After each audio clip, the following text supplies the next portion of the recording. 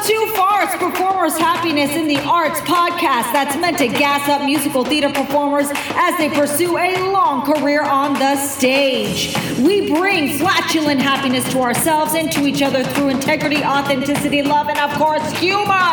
All guests on this podcast are out to help musical theater performers, and while we do it, we may laugh at the simple things like the word penis. Hello, musical theater performers. Jenna Kant here. I want to talk about what is taking a break. I honestly have no idea. I learn this every time I go on vacation. Right now I'm on vacation with my family, and it's so good to be with them and everything. And it is so odd for me.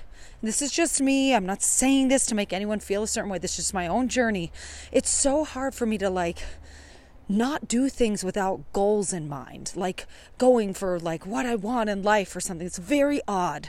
It feels so weird. And so when I meet someone who now these days goes ahead and you go on vacation and you fully just nope, can't reach them, they are on vacation, I admire you. I respect you. I'm like, hell yes, preach.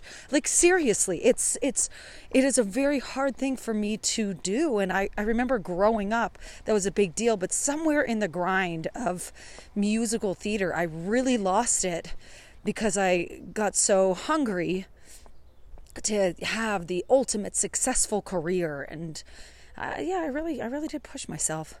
So anyway, it just got me thinking of doing this little recording, just bringing it up, When do you know you're taking a break? How do you measure that? What is too much? What is too little? How do you check in with yourself?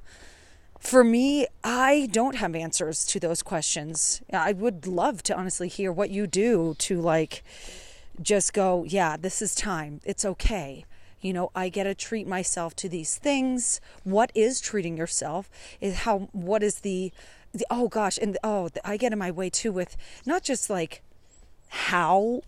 I'm treating myself with, but if it's too much, if I'm overindulging, will I pay for it later? In what way? Either via my health, my pocketbook, stress from either of those things getting off track, or being behind on submitting. Oh my God, I haven't submitted, and geez, the idea of stopping is but I'm going to miss so much. And it becomes this stress and anxiety about not stressing and being anxious about it, not focusing on it. So yeah, how do you take a break? What is taking a break? I have no idea. And okay, let's make up some things. What I believe your answers might be would probably be taking a break is checking in and just, don't do anything. Let yourself sit and do nothing. I get that. But for me, oh God,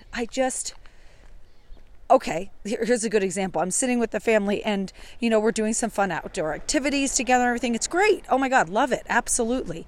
I felt the most fulfilled when my brother sat us down and we learned how to do the Rubik's Cube. He broke it down. I was the one who had the most patience and apparently got it the most. But for me, it had a very concrete goal in mind, and it helped. It helped me. I was you could say I was relaxing, but to me, it was a mixture of relaxing and then striving for a goal. So I was okay. And it helped shut off all the other things.